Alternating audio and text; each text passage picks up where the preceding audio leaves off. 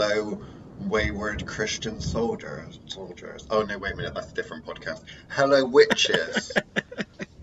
WWJD. Chris, you know the Christians and that have those little bracelets with Yeah. WWJD? Do you know What where would it stands Jesus do? for?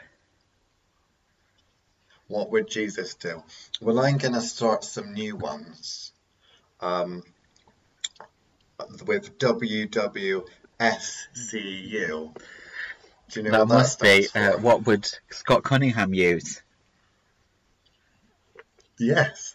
What would Scott Cunningham use? Because Scott Cunningham is a master magician and witch, clearly, because his books sell so well, and everyone needs to get them so that they know what ingredients to put in that love spell, or that money spell, or that, oh no, it wouldn't be a black magic spell because there's Yeah, Wicca in there. he's Just he's in the Wiccan general. Messiah. The Wiccan Messiah. It's a shame we haven't already named this podcast. I'm gonna have to put it in What? the graphic or something. The Wiccan Messiah. I love that. Oh, is that better? Well, how about we rename it and you put the tagline as a WWSCU? No, it's already saved. I ain't going through the rigmarole of renaming file names and stuff. But you do make a very good point, because they're always going on. Our good Christian friends, you know those, are always going on about Jesus and that, and how he wrote the Bible after he died. Obviously. I'm kind of thinking, well, Scott Cunningham, there's a lot of Scott Cunningham books that come out after he's died, so maybe he's really the Wiccan Messiah. Wiccan Messiah. Why would you ever doubt me, Liam? Come on, like, I'm a genius. If you don't know what to use in your spells because you haven't got a clue how magic works, then you can go and buy, not from the thothwitchcraft.com website you can, but from Amazon, in the used section, because he is very well used by the seams of it, you can buy a Scott Cunningham book. Within said Scott Cunningham book, there'll be many, many lists that have been ripped off and copy and pasted from elsewhere, which is funny because that's all the Wiccans that publish books do nowadays. They just copy and paste it from him. Hey. Is that because he's modern enough in the 90s to be out on Kindle, so when they're writing their own books, all they have to Copy and literally do is paste. copy and paste? Whereas the older ones you used to have to retype. Yeah. I mean, if you're going to write a modern 21st century book on Wicca, you don't want to have to type it, or do you? I mean, why do that when you can copy and Why paste? would you put so much work into something that's not going to work anyway? Well, I know. Surely it's just a bunch of bullet points with things like rosemary equals can be used for anything. Rose quartz equals love, and that, and then you just slap a pentagram cover on it, and then just go straight to publication. Isn't that how Llewellyn worked? Right, we need to calm down now, because this was supposed to be the podcast of the month that would be actually teaching them something. So, we got to actually point some stuff out. Obviously, you learn stuff out of every one of our podcasts, obviously, because we're just brilliant. But what I'm trying to say is we can't just have it another Wiccan bashing episode, because that's just not cool.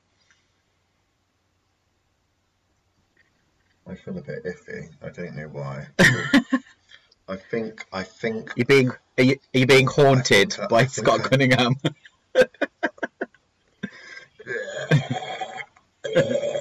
I think I'm channeling the Messiah here. No, not Jesus, the other one. The Wiccan Messiah. Tobacco is a substitute for any poisonous plant. Oh, God, it came out. Oh, I don't... You can use a white candle for anything. Oh, gosh, I gotta keep my trap shut now. Wait a minute, let me get rid of this. How do I get rid of a Wiccan? That's possessing. The power of Christ. I'll get my sage. I'll get my sage smudge stick out. Wait a minute. Let me get my sage smudge stick out. No, I don't think that'll be enough. Oh, that feels better. I may have to. Well, sage smudge sticks can get rid of any negativity, even shit authorship. Surely. Have you got it all out of your system yet? Yeah, he's definitely gone. Maybe I'll stick him in that prison I'm working on. Okay. I could charge the Wiccans money to go and look at his picture and Okay, we contact him. can't do this the whole episode. I mean, the funny thing is, my prison is a book. So if I shoved Scott Cunningham's immortal soul, or aspects of it anyway, within my book, does that mean that my prison book is then going to be full of correspondences? I can just channel the necessary correspondences. I'll put my hand on it. You know, like they swear an oath in that. When I want to do a spell, I'll put my hand on his picture, the picture in the book that I'm going to throw him in, lock him in, and I'll know what to use as my ingredients, because I think I've been doing it wrong the whole time, because I've been asking the ingredients, you know, from an animistic perspective. Do you want to get involved with this? What can you add to it? You know, listening. And I know in the cunning man's cabinet, you always get the same old ones that always get on and get involved with anything. They're always pick me, like that. And then you get the ones that are a little bit more quiet, that only chime in every now and then when they feel like they want to get involved. You know, I've been doing it all wrong. I needed a really big bullet point list. That's what I've needed, like one of those crystal Bibles. What are your thoughts, Chris? Is that what you do when you design your charm bags and that, and your other spells? Do you go, right, where's the Scott Cunningham book? What am I going to put in this little bag? I'm sorry, everybody. I think he's been holding this back for a while, and clearly it needed to come out of his system. Let's actually talk about some of the actual issues, okay? So why would you not substitutions? So not substitutionary locomotives. You know that beautiful, but No, that's another podcast. I'm looking forward to that one. But oh yeah, substitutes. Substitution. Oh come on! Just because I didn't let you sing the intro does not mean you get to sneak it in as we go along. Okay. We'll get in trouble about rape again. Sticking it in without permission. Chris, you can't say that. Well then stop it. I mean, saying fuck, shit, piss is one thing, but you can't start talking about rape and stuff. I'm definitely going to have to hit the explicit tab now. Honestly, you don't have to take things too far, don't you? Just stop it, okay? Can we talk about substitutions? Okay, because obviously...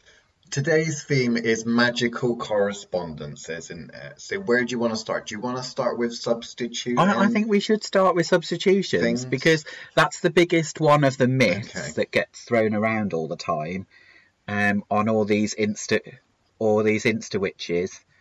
And what are you doing? Right. Can you see what this is? It's an empty glass jar.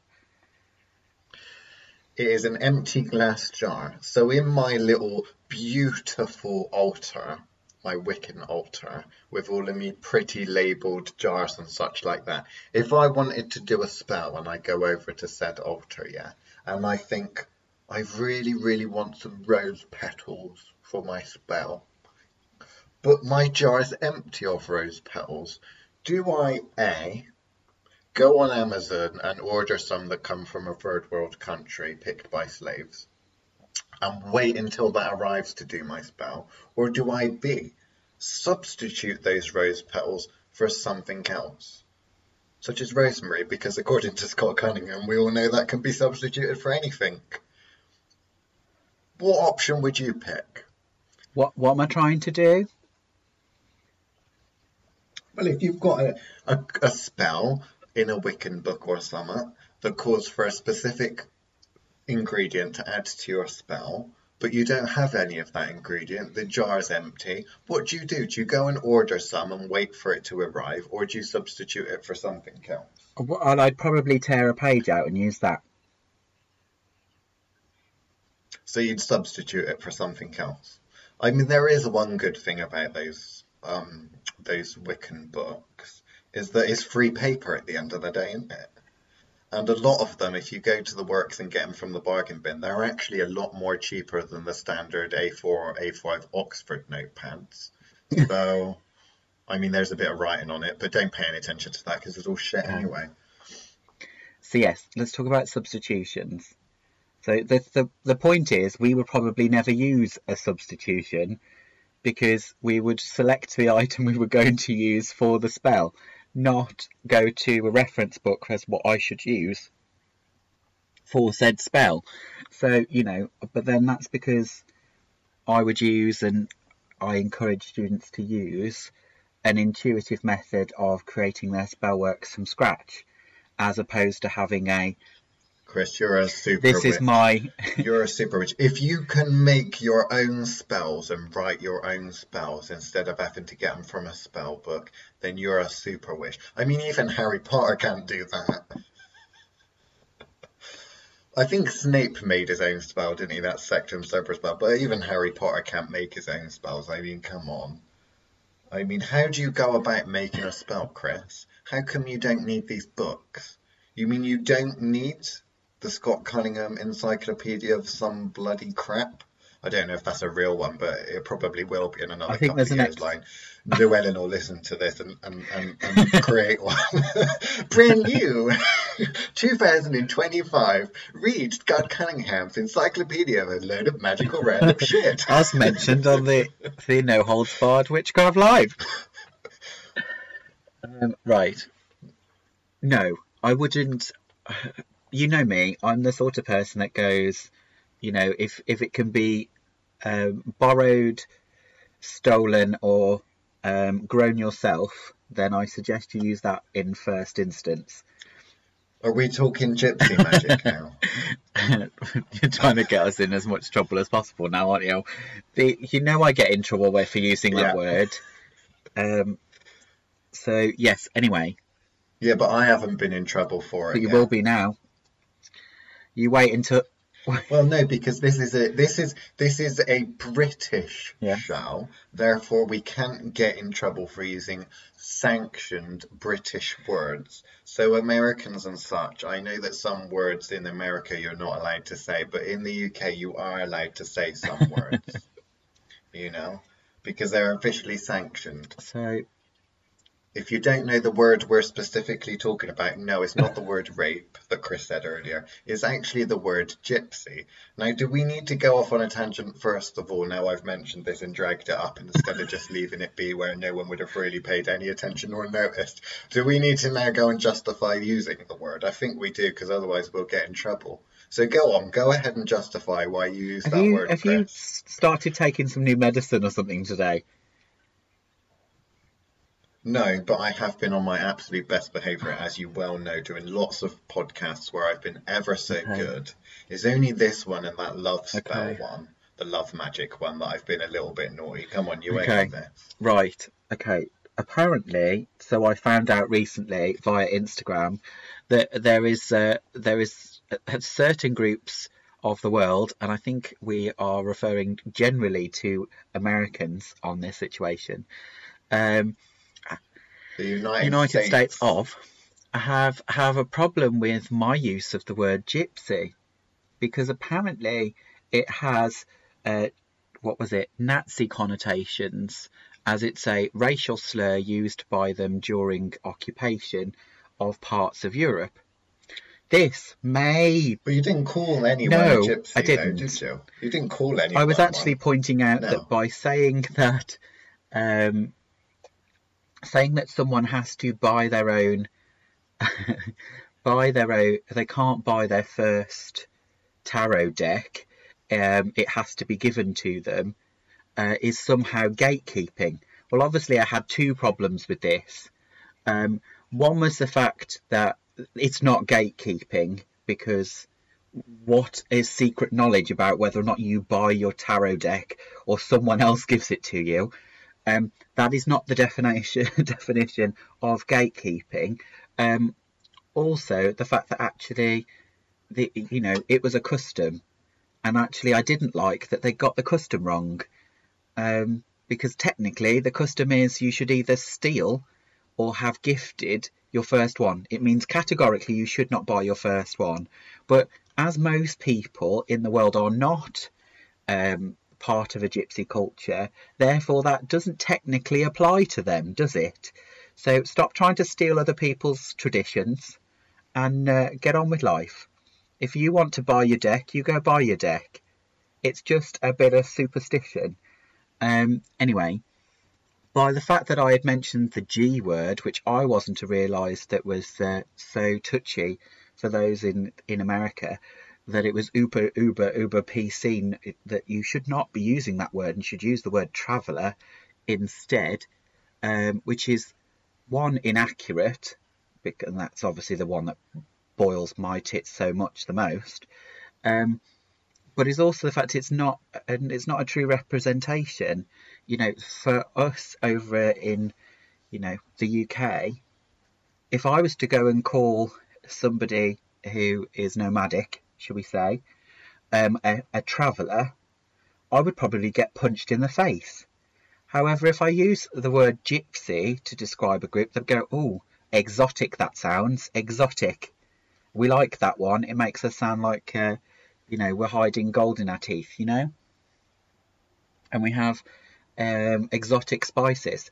Like, I couldn't understand for the life of me why it was borderline. I was about to be blocked from this page just for using the word gypsy, and I couldn't understand why. Anyway, it turns out the reason I'm apparently so ignorant is because it's a slur used by the Nazis, which is both true, but also you can't just call everybody a traveller. Like, that's not how it works. I was referring to a specific culture and a specific tradition handed down from them to the world. I think it was appropriate to use the word gypsy. Anyway. And it was in It quotation was. marks, wasn't it? The gypsy method of tarot reading, referring to a very specific method from a very specific time in a very specific culture. In Britain, obviously, there is the official Gypsy Council that was helped create. The British government helped create that. And it is one of those things that I thought that was quite strange things. But luckily you've been pulled up and not me. There you go. So there we go. If you go on the Thoth Witchcraft Facebook page under the reviews section, you'll find this very, very nasty review given by someone who didn't like Chris's use on a completely different platform, Instagram, when he used the term gypsy fortune telling, or something like that. What was it? Gypsy fortune telling system or gypsy tarot method, something like that. She didn't like it. She ended up stalking the company. She ended up leaving a bad review, and there we go. But, ultimately, whoever did that didn't do their research and didn't even bother to ask him for his point of view. But that is the world in which we live in. So, those that are listening at the moment, you're probably not aware because you're probably listening on Patreon. So what we're going to do this week is something a little bit different.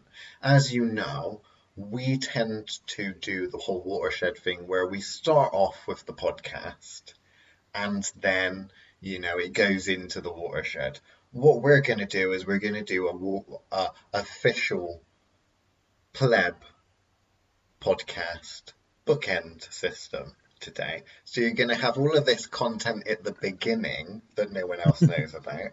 You're going to have the stuff in the middle, the actual official podcast, and then you're going to have the stuff at the end as well. Because this is more like what actually happens. So we kind of give you an idea of what happens where you get the extended edition, but you don't necessarily get the outtakes, the little bit at the beginning where we're setting up and making sure that we're plugged in the right holes and all that sort of thing. So now we're going to start with the official podcast. Hello and welcome to the No Holds Barred Witchcraft Podcast. Now, the Christians say, "What would Jesus do?" And they've got those little arm bracelets and all that sort of thing that the gift shops like to sell. Well, I've come up with a new one, Chris. It's Wwscu. Do you know what that stands for? It's what would Scott Cunningham use? Yes, Scott Cunningham, the Messiah of Wicca. Oh, you've stolen it. How dare you? The Messiah of Wicca. You came up with that one, but obviously the only people that can really prove that's our patrons, and you don't want to listen to them. They like to think they know what goes on behind the scenes, but they don't. Anyway, so today we're all going to tackle the subject of magical correspondences. So when you get these Scott Cunningham books and they say, use this, Rosemary, for Everything. protection, or everything, yeah. That's the Pinterest, I think, isn't it? The Pinterest tells you to use rosemary for everything, or use the plain quartz crystal for anything, or use the rose quartz for love, or use a what, I don't know, but it's just one of those things. Okay, so let's get to the bottom of this.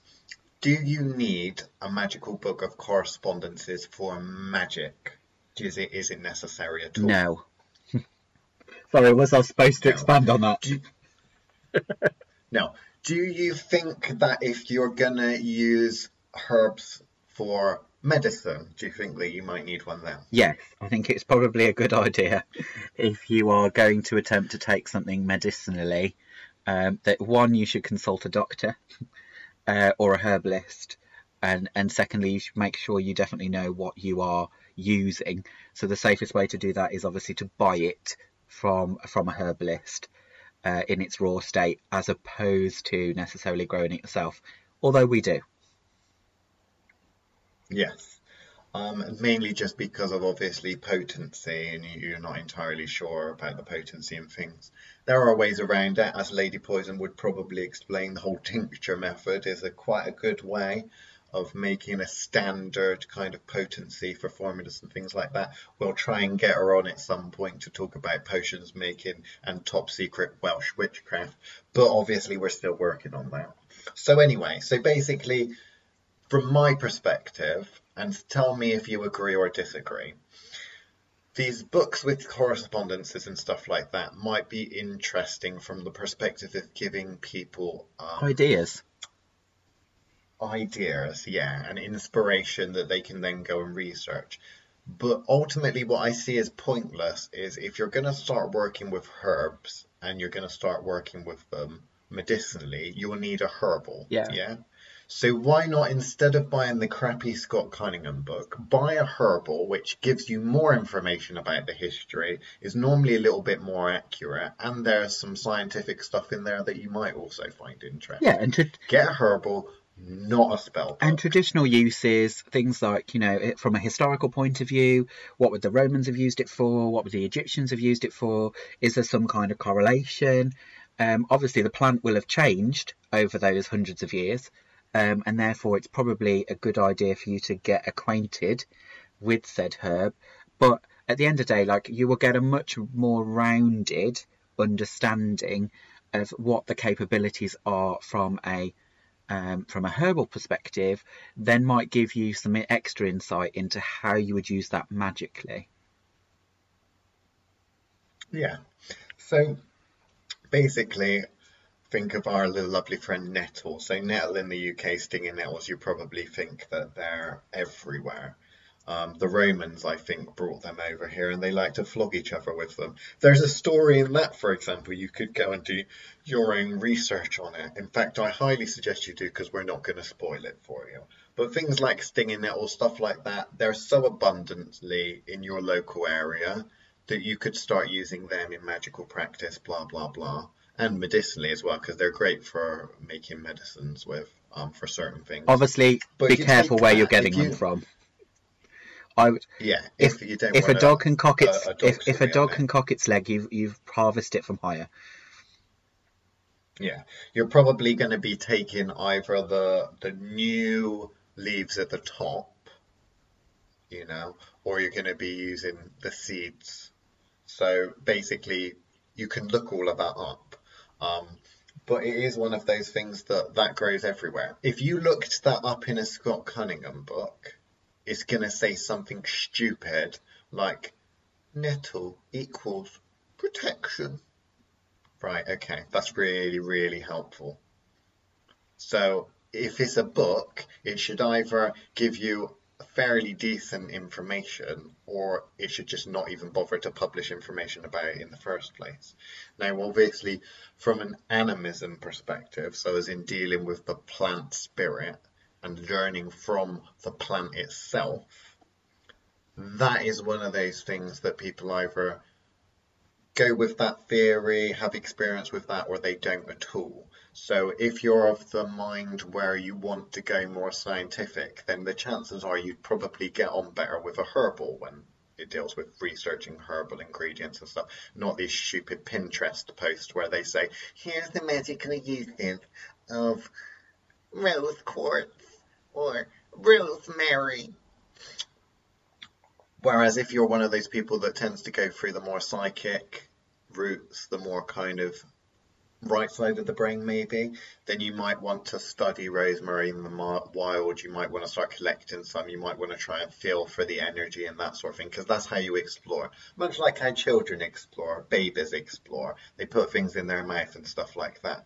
Well, obviously psychics often, when they're getting on their kind of spell casting and stuff for the first time, I think from what I've seen is they tend to want to feel the ingredients out, get a feel for them. They don't really want to start looking loads of stuff up in the book, do they? No. At the end of the day, like, why would you want to necessarily use exotic ingredients that aren't grown locally? You can't actually get a feel for how they are. Yeah, don't get me wrong, there will always be moments where you're like, okay, for what I want to do, nothing's going to work better than frankincense. Like, but you know what I mean? Like, but there'll be those exceptions to the rule. Your general work surely can be environmental. You have a better understanding of that if it grows in your environment. You have more in common with it if it grows in your environment. So if you're doing spellcrafting work that works directly with you as an individual, surely your understanding of where that is, the triggers of, going back to how you would sense it, is taste, smell, places you will have seen it, memories from when it was used, or moments that might have been used growing up. You're going to have more of a relationship with something that grows locally, like nettle, for example, than if you were going to get a random item because the Scott Cunningham book told you to use it. So if you've never worked with wormwood, for example, why would you put it in something that you are hoping to know what results you are going to get from a spell working? Because surely when you're designing your spell, you're going to build it in a way that you know it's going to get you the result. Otherwise, what's the point of casting in the first place? There is that part of, well, if you're formulating what's going into it, you need to understand why that item is going into that mixture, not just because certain author has said it's good. Because, largely it's going to be a case of, actually, do you have an understanding of what's going to happen if you don't know the ingredients? Yeah, and it's just going back to that kind of cookery book idea of spellcasting of, here's a list of ingredients and here's the method. I'm not going to explain it, but you're just going to go and copy it, or try and copy it. Where does this thing come from with the correspondences? I just don't really get it. When did we stop Thinking, having a relationship and thinking about the ingredients and about the practice and throwing ourselves into it? And when did we start going down this kind of recipe book approach? I imagine it. What are your thoughts? Because I've got some strong thoughts. Well, I imagine. I want to hear yours. I imagine it's the resurgence of witchcraft during the 50s onwards is going to be a large part of it. Is going to be where you blaming it on the Wiccans? Well, not necessarily the Wiccans, but more the case of the blaming it on the Cochranetes. No, the readily availability of printed works about witchcraft. So they're not going to happen until the 50s, are they? For what reason, Liam? Oh, the repeal of the Witchcraft Act in Britain, of course. Of course. So therefore, that's when it all went wrong. From that point, you're then going, it's not a case of, I'm going to use Grandma's, a collection of recipes, because it wouldn't have been a grimoire or a book of shadows. We didn't call them then. It was being a case of, it would have been in her secret book of recipes, her little black book, that she would have handed down from her mother and her grandmother, etc. So, it was secret knowledge being handed down bloodlines, as opposed to necessarily being able to go to a local bookshop and buying it like you can the works of Shakespeare. Like, you know, it's at that point it's so readily available, the printed word, that it's only gone downhill from there. So, you know, obviously what sells gets reprinted and recast like Shakespeare. You know, they get something that's popular and then everybody bastardizes it over and over again. So the biggest problem with that is the fact that the likes of Scott Cunningham were the ones that were popular at the time. Unfortunately, we're now still reaping the rewards of it. When it's a case of actually, why would you? Just why would you do what, you know, Wwscu? Why would you do what Scott Cunningham does or says to use?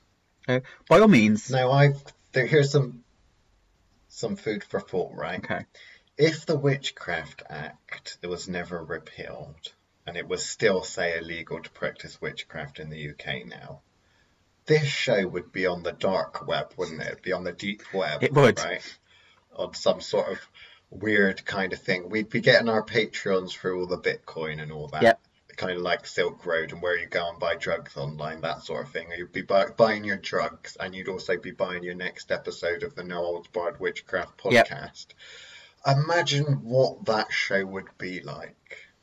Oh, God. Not just from the perspective of obviously we try to censor ourselves and be polite and stuff. Yeah, actually we do, so don't shake your heads.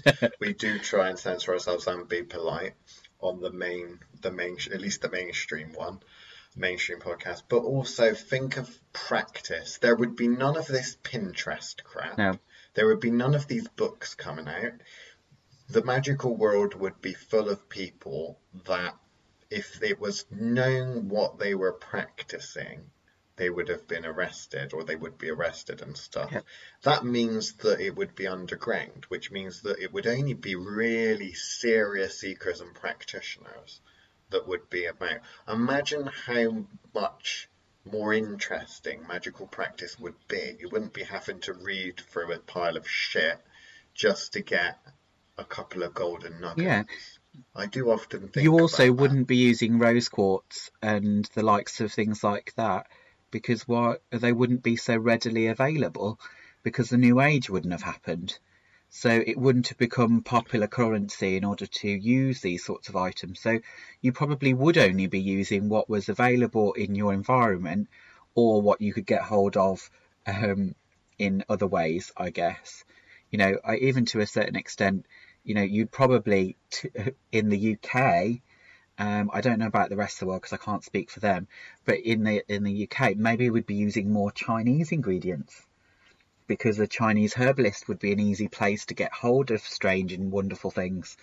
Because I remember in my young days, when I couldn't find something because there was no decent witchcraft shops about, it would be what was available in the supermarket and what was available at the Chinese herbalist if I wanted to be ambitious. Yeah. How many of you have gone in a Chinese herbalist looking for magical herbs and ingredients and stuff like that? No, you just go to the spice rack at Asda, don't you? Or Waitrose if you're, you know, middle class. No, I mean, some of you people might be going out and bumping into other magical practitioners at the crossroads at night. You might bump into old Lady Poison down at the crossroads with her stang pointing it at the old folk devil, making him do her bidding. Instead of on your Facebook groups, like the one that we made, you know? Imagine that. Obviously, we might not all be friends in a community, but we probably either would be on the astral, or we would be mixing probably more with local practitioners. Yeah. Because that's the thing, when you meet local practitioners, more often than not, it's not online, it's bumping into them at sacred sites, at various different places, because these places of power tend to attract our sort, like magpies, don't they? You know, and it's a lot like dogs, in it. You know when there's another dog about. A dog knows when there's another dog about. A witch knows when there's another witch around the corner. Yeah, they're always pissing everywhere, aren't they? Yeah, marking their territory. Or are you just talking about the Wiccans, the older generation of Wiccans that are in the care homes and they're pissing themselves because they're incontinent? Oh, poor guys. The ones that wrote the books in the 80s and 90s, the incontinent Wiccans, they went from being incompetent to incontinent. Oh, wow. Wow.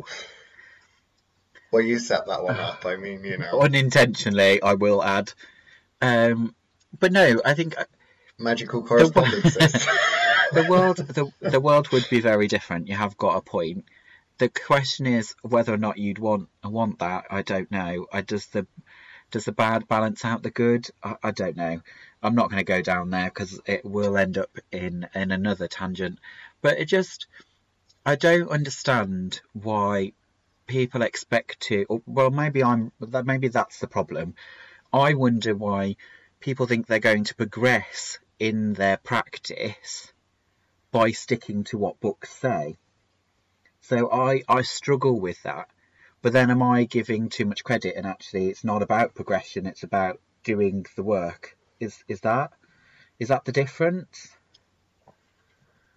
I think that it's a case of if you're learned and spoon-fed from a book that's structured and there's a curriculum, you never ever develop the ability to solve your own problems or create your aims and goals because the book tells you what techniques you're supposed to do. The book tells you to a certain extent the result you're supposed to get, and it all comes from that. You're never really, having to really think and aim yourself. And obviously that book will be biased in that it will be created by someone that's on a path.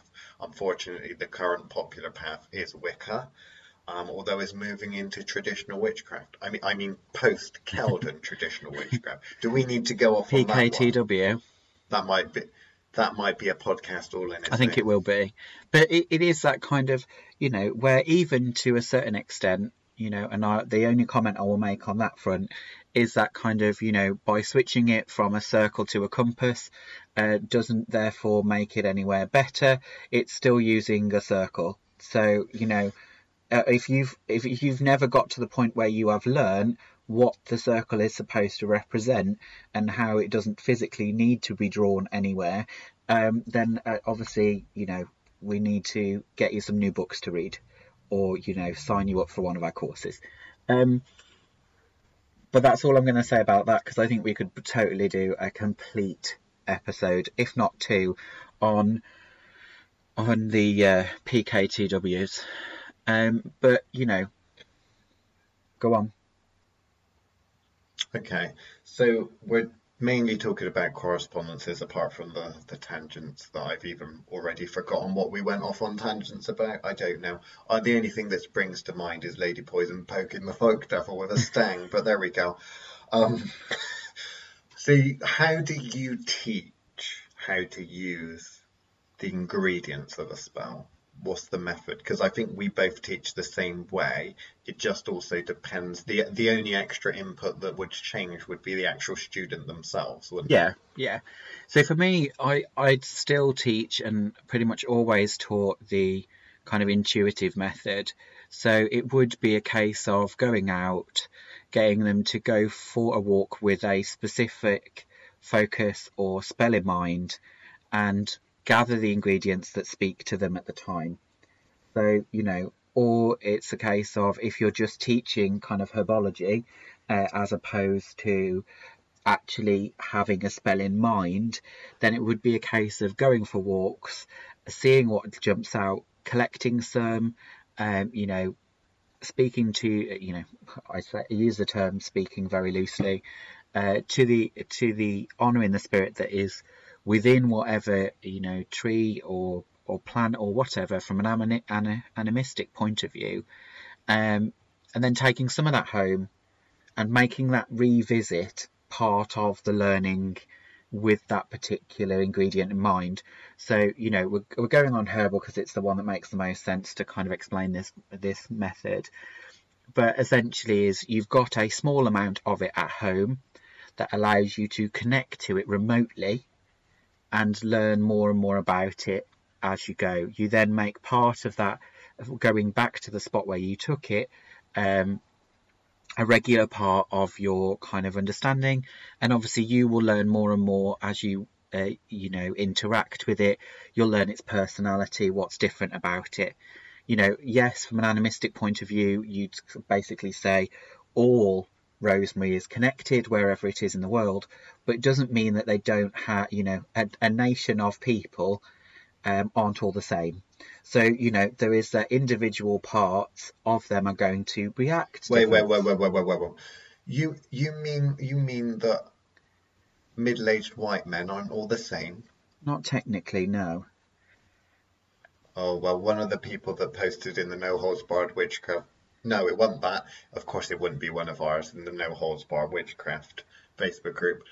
The Solitary Witchcraft Facebook group, when I wrote a load of stuff about, what was it? Was it the Hermanubis I think one? probably. I think it was Hermanubis article about obviously spirits and dissecting them and seeing what they do. Someone just decided not to bother to read anything I wrote and just wrote a massive comment about, ugh, middle-aged white men, they're all the same and they're all evil.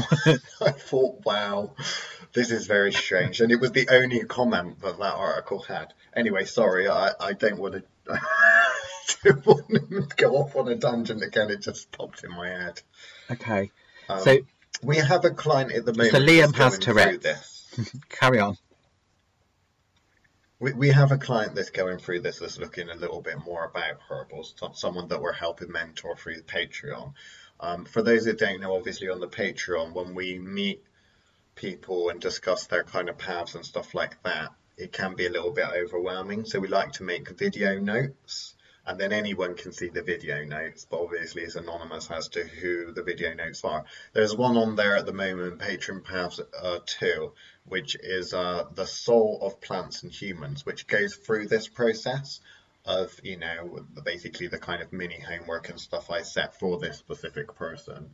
But it's a case of, obviously, with herbal, you're choosing going down the scientific, medicinal kind of route, or you're going down the magical route. And actually, when it gets down to it, there is no real one or the other. If you start on one path, you'll merge into the other. That's the thing. So it's really where you're going to start. Normally, I recommend starting with the intuition and the magical path, just so that what we tend to find, I think, is that when they start getting all of these impressions from these plants and stuff like that, and then they look at the scientific and medicinal attributes of the plants and the growth and, environment and stuff like that, the things that the plant's about and the effects, then you find that there's a lot of correlation between the psychic imagery and the information that comes. And that's a very magical kind of process. You don't necessarily get that with the other way round. No. So that's why we start on the magical, intuitive-based stuff. Yeah, because to a certain extent, if you go the other route, you're not actually looking at a set of correspondences, but you are looking at through a very specific lens. So you are when you're looking through from a medical point of view, you are looking at a problem solution kind of relationship, whereas actually magic doesn't necessarily work in that way and has to find more creative solutions to the problem in varying combinations. So by approaching it from the magical point of view, you'll still get to a certain extent to the same point either route. It's just we find from an intuitive point of view, you will find those connections quicker because they're not forced or taught to you. It is a case of you are experiencing and learning them. When you go from a medical point of view, there are prescribed answers, whereas actually from the intuitive methods, you're actually learning those as they come to you. It is natural and creative, and therefore there is going to be no right or wrong answer necessarily to them. There is going to be your answer and somebody else's answer. They may, line up beautifully because that's the way the universe tends to work. But the point is how you got there and what you learned from it is in some ways a lot more fruitful that way around. Do you think that there's kind of snobbery to a certain extent when it comes to ingredients within spellcasting? Because I know there certainly is when it comes to the methods of creating certain things, like magical oils. We sell basically two forms of magical oils. They both do the same thing, but they're constructed in different ways. One's essential oil based, and one's picking and brewing the Yeah. plants. More hoodoo, traditional witchcraft style way of doing it, or herbal way of doing it. And you'll get the people that's like, oh no, don't use essential oils for that. That's not going to be very potent magically. And then you've got the other kind of method of, well, why are you doing it that way, where you're going and picking the plants and brewing them for X amount of time? That's going to take too long. Why are you dealing with all of that? Yeah. And actually, it's like, to a certain extent, it's snobbery, because both of them will do the same thing. If you got a money drawing oil, and one's constructed via essential oils and one's constructed via other means, traditional brew method, both of them will draw that money, but the mechanisms behind how the brew works are actually different. And if you're wondering, certainly on the website and stuff, why we sell different ones, because obviously we make both of those. So we do the hoodoo style ones, the traditional witchcrafty ones, but we also do the little ones that look like poppers and stuff. Well, the reason is because obviously we teach all of this. So when you teach a brewing class and stuff, you're not going to teach one method. You're going to compare and contrast brewing methods.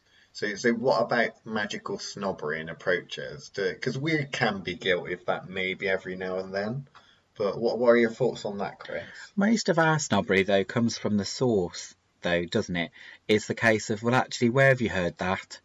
Like, if it's a case of you've turned around and can actually go, actually, no, I came up with this because of this, this, and this, and my personal experience, blah, then that's valid. That is a valid answer to give. So, for me, I don't tend to have qualms with what people use. What I tend to have is when asked about it, and I find this is where people get uppity about it, is they're not used to being cross-examined as to why they have used something, and therefore they assume that you have some kind of ill intent in order to, you're trying to catch them out or whatever. Whereas actually, in the job role that we have, we're constantly learning new things about people by their choices. That's the best way to kind of learn anything about them. So, if they've got an obvious answer for why they've always used that item, like, I probably overuse rosemary. And it's not because of some meme or because of some book by John Cunningham. Who's John? By Scott Cunningham. John Cunningham was maybe like his older brother that he stole all the correspondences from. I imagine John Cunningham could have been like this actual proper hardcore traditional witch who used to like journal and make notes, and then Scott Cunningham, the idiot younger brother who didn't actually know anything, stole the notebook and copied it out, and then that's where you get Wicca. Maybe. I don't know if that's true, but it's probably not. Now I've lost my thread. Should we move on? No, I probably had something really interesting. I probably had something really interesting to say, but you had to go off with one of your random, let's pick on Scott Cunningham situations. Yeah, but Lauren likes it when we go on tangents and when I make you squirm. I'll rewind a little bit. So basically, you're talking about these people that are in the Facebook groups, and they'll write, "I did such and such, and I used this," and then you ask them, "Well, why did you use that?" And then they jump in and say, "Why are you being mean? I can use it that way." Yeah. Is that what you were talking about? Essentially, yes, with less of the sound effects. But that's my issue, is when somebody says, "Oh, well, I did this because," and their answer is because a book said, or such and such a YouTube video said, and they can't give me an answer as, "Oh, well, I use this because to me that means that." And yeah, sorry, I was trying to argue why I use rosemary. Is because I've grown the plant since I was very little. It's always been in, my mum's garden, etc. And therefore I have a long-standing relationship with it. So it is my go-to. I know there is enough power in there to fuel it, because let's face it, that's what it comes down to. Which is what's not told to you in the Scott Cunningham book, is that what you're doing is taking energy in order to power a spell. So, for me... Whoa. I thought it was all about the intention, Chris. But maybe I didn't listen to the podcast It's All About the Intentions by the No Holds Barred Witchcraft podcast. Because if I did, I might have learned that it's not all about the intention. Is that what you're going to say? Pretty much is what I'm trying to say. But yeah, it's that case of that's the bit that is missing. You don't understand why those things mix together, and the reason you don't understand is because the book didn't tell you, or you haven't yet figured it out for yourself because you've not read other books. Like I said, I've got no problem with somebody reading Scott Cunningham. I think it's a really good idea that everybody reads Scott Cunningham. The reason why is because you can learn how shit it is, and then you can realise what a good book looks like when the good book comes along. So, you've got that point of, as if you read widely outside of your comfort zone. So, I quite regularly read the odd Wiccan book here and there. I very rarely learn anything from it, but I can at least give a flavour for when you come across those clients that have read those books. You understand exactly why they've got the thought process that they've got. For me, I think any good professor reads as wide as they possibly can in order to make sure they understand the nuances when they deal with the student that's coming to them. So why is it that all of these books, and it's not just Scott Cunningham, is it? It's pretty 90% of all of these kind of books out there. Why is it that they don't give the reason behind the ingredients and even behind the methodology? Is it because they don't understand themselves, or is it because they're trying to keep it from people? What is it? Because surely it can only be one of those two things. Yeah, I think it's either got to be one of those two. But I think part of it, though, comes down to a Western culture thing. Now, I know this is going to be far too left brain for most of them, but is the case of actually think about the timing of when those things come out. I think about how we work now. We have Wikipedia. What does that say about the Western methodology of finding information? They like an encyclopedia. We've been taught from the very first dictionaries and the very first encyclopedias of knowledge that there should be a ultimate search guide or source book that gives you enough of the basic information about everything. And I think that's what these tried to be, is that some of these books that they've brought out are supposed to be your ultimate beginner's guide to everything. So what they are is just listing what things are, different archetypes. This is how you cast a circle. This is how you call corners. Blah blah blah. Here's a list of ingredients and what you can use them for. And maybe, just maybe, Scott Cunningham was actually going for here's an idea. Have a look at it. Expand. Like, Even after he was dead, when he published all those ones after he died, you'd have thought that. I thought the Wiccans thought that when you die, you get some sort of enlightenment. I mean, he's still doing it now, so surely it's not got that much more of an enlightened answer. If he's still publishing the shit now. So, but that's you can't blame Scott Cunningham for that. At the end of the day, those are what the publishers have done with it afterwards. But the actual core writing of what's there, we've often said it's nigh impossible to write an intermediate book anyway. What we're trying to get at is why are the beginner's books so shit? And that's down to the fact that things are taught badly, and then people think that that's it. They treat it like a cookbook and think, well, once I've learned it, well, that's how I make scones. Whereas actually they don't think, well, what can I make? What can I do different to that recipe in order to make better scones? And I think lots of people just don't get to that next level because then they're happy with what they've got and what they're doing. Whereas to me and yourself, witchcraft is a craft, therefore you should be constantly trying to perfect your methods. Even if you do, you're one of these people that only does love spells, and for the rest of your life you only do love spells. But if that's going to be your space, make those the best love spells that anybody could possibly ever do. Like, you know what I mean? Like, to me, you should be always pushing that boundary of there's got to be a better way or a more efficient way in order to do it. And that's what would then end up in Grandma's cookbook and the recipe book that you would have picked up if we'd have not had the repeal of the Witchcraft Act. Yeah.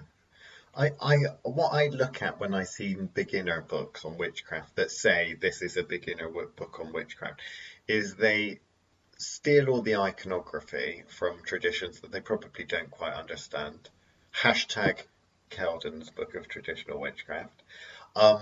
And then they kind of try to cobble together a magical system. Yeah. Whereas when you look at how we teach, actually, we don't start giving people the answers of, well, this is what you do. Like, you look at these Wiccan books and stuff, it's like, well, when you die, you go to the Summerlands, that sort of thing, blah, blah, blah, blah, blah. You do this, you do that, you do this initiation right, you do that initiation right, you do this is how you do the spell for that.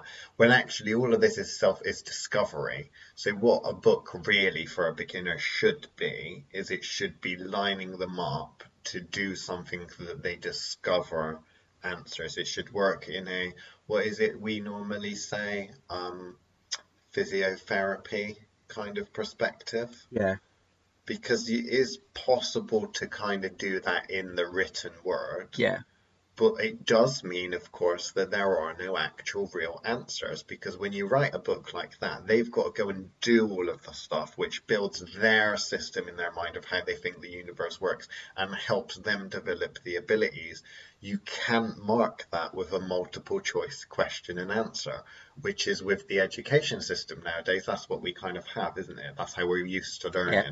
There's always a right answer, there's always a wrong answer. Yeah. Whereas actually the real magic is mastering techniques, which you decide, what technique am I going to use to do this or to find this out or to blah, blah, blah, blah, blah. And it's never that. It's always, I've got a structure, you've got to learn that structure. When you've learnt that structure, you can repeat it back to me and I'll give you an A star or your 3rd degree initiation. Yeah, but then you've only got to look at our education system to understand that. Of actually what is flawed with that is the fact that, you go through school and you're like, here's the periodic table. These are, and then you get to secondary school and they go, oh, okay, well, you learnt about there is something called the periodic table. This is how atoms work. And then you spend the next few years learning how atoms work. Then you get to college and they go, oh, forget what you learned there. That's not how atoms work. This is how atoms work. But if you hadn't have learnt the previous step, you wouldn't now understand what I'm about to tell you. Then you go off to university and they tell you actually all that was complete bollocks, and actually there's no such thing as an atom. We constructed it in order to make you understand it. And then that's, so like that is how we are taught in this world. So why do they not expect magic to be the same? Which is, you get to the end of the Scott Cunningham book, you sign yourself that special certificate that's written in the back, and then you go, okay, well, I've learned everything Scott Cunningham told me to do in the beginner's book. Now how do I deconstruct it to learn something new? And now, of course, we have the Wiccan and Witchcraft diplomas from the Centre of Excellence, whereby you don't actually technically need to read it all. All you need to do is get the PDF, use the search function, go to the back of the course where it's asked you the answers and that, type the question in the answers or the keywords from the question that is asking you in the exam, and then it will bring you to the bit. You can copy and paste the information in. There we go. If you want a Centre of Excellence diploma within 10 minutes and don't have to read through the course material, that's what I suggest you do. But anyway, we are going to do actually our own podcast when it all comes to all these witchcraft diplomas and that sort of thing, because we end up finding more and more and more of them that come to our attention. And well, it's gone beyond a joke now. Now I used to laugh at them. Now I just feel like, oh, that's just so sad. But any last thoughts? You've got 10 seconds left. What would Scott Cunningham use? What would Scott Cunningham use? There we go. So, everyone, thank you for supporting us. Obviously, the Patreons, thank you the most because you're the best.